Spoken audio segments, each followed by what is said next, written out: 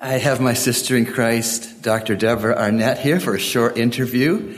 She recently has earned her doctorate in clinical psychology and is employed in the United States, I believe, in Pennsylvania. Yes. And so we have just a couple of questions we wanted to ask you, Sister Deborah. And the first one being, what have you noticed in Scripture regarding the Lord Jesus Christ as counselor? I think the thing that always stands out to me when I reflect on Jesus Christ as a counselor would be how he describes sending the Parakletos, which is the Holy Spirit. And he said another helper is one of the translations for it, which indicates that he is our helper. The word can also be translated as counselor, advocate, intercessor.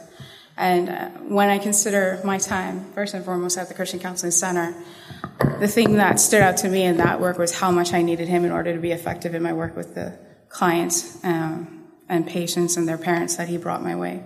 And if I may, can I give a story, an example? Please do. Yes. I remember I was sitting in a session with a young adolescent male. He was about 16. He was approximately 6 feet. He had a huge frame, like a linebacker, but he was hunched over.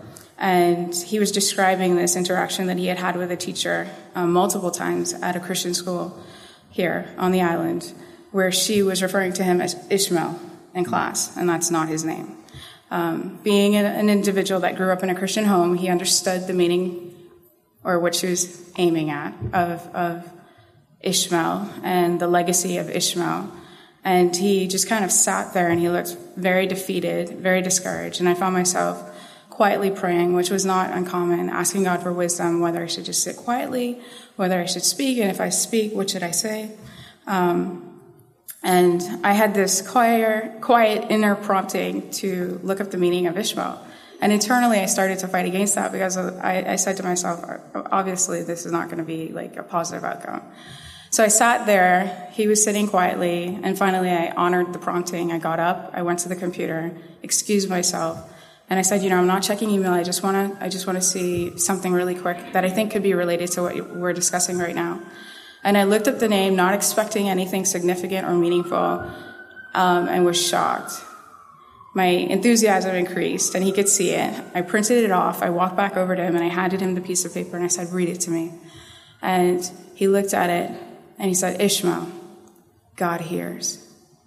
God listens. I said, what did it say? God hears. God listens.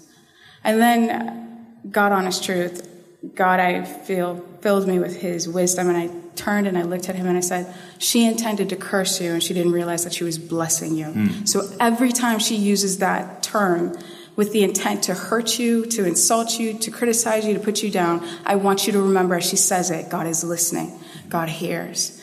And so that was just a powerful moment for me where I recognized that God was helping me to help him. And I think one of the things that can kind of be a hard thing for people to accept is that they need help, because typically in the Western culture we frown upon it.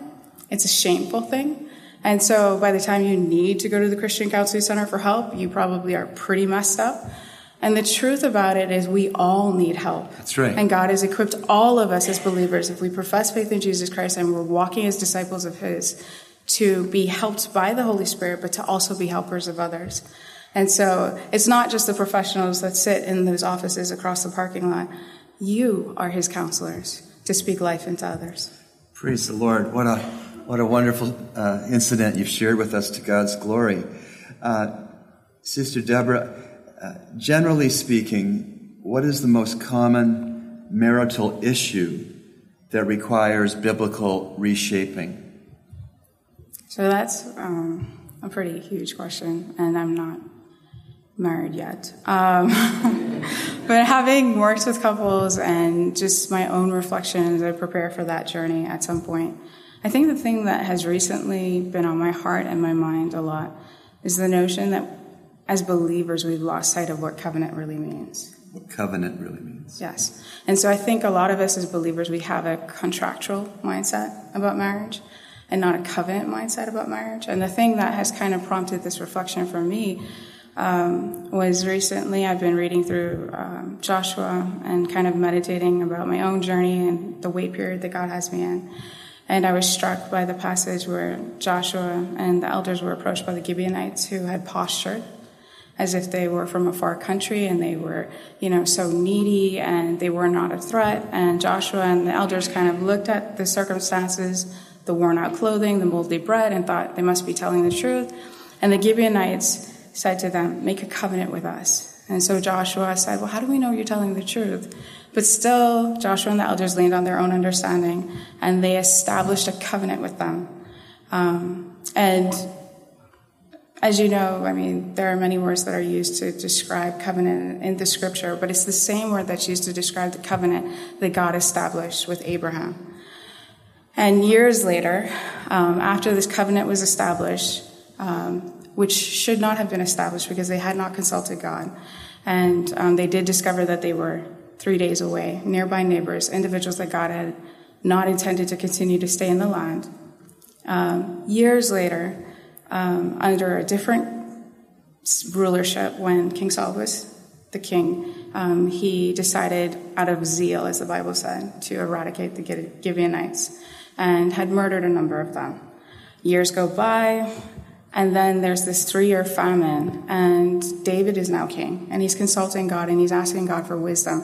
What should I do? I don't understand, why are we experiencing this famine? And God pointed out to him, it's because of the actions of King Saul against the Gibeonites. And I've been struck by that passage because it shows God's integrity for covenant, even though that was not a covenant relationship that the Israelites should have established. It is a covenant relationship that God continued to honor and held Israel accountable for when they or their leaders chose to dishonor it. And that has been something that I've been reflecting on a lot, and I feel as young people, we don't understand how serious it is to enter into a covenant relationship and how much we need to be drenching ourselves in prayer and fasting before we walk into that, because God is going to hold us accountable, whether this is a person he divinely perfectly willed for us to be with, or it's someone we chose to be with and entered into a covenant relationship. So I just think that's so potent, that God is the ultimate promise keeper, and he wants us to enter into marital relationship with covenant and not contract. Right. Not, are you keeping your end of it, then I'll keep mine. Not at all, but both of you are to keep your end of it before God, who you struck the covenant with and before and with each other. That is so good. Thank you so much, Sister Deborah. Appreciate that. Thank you. Thank you.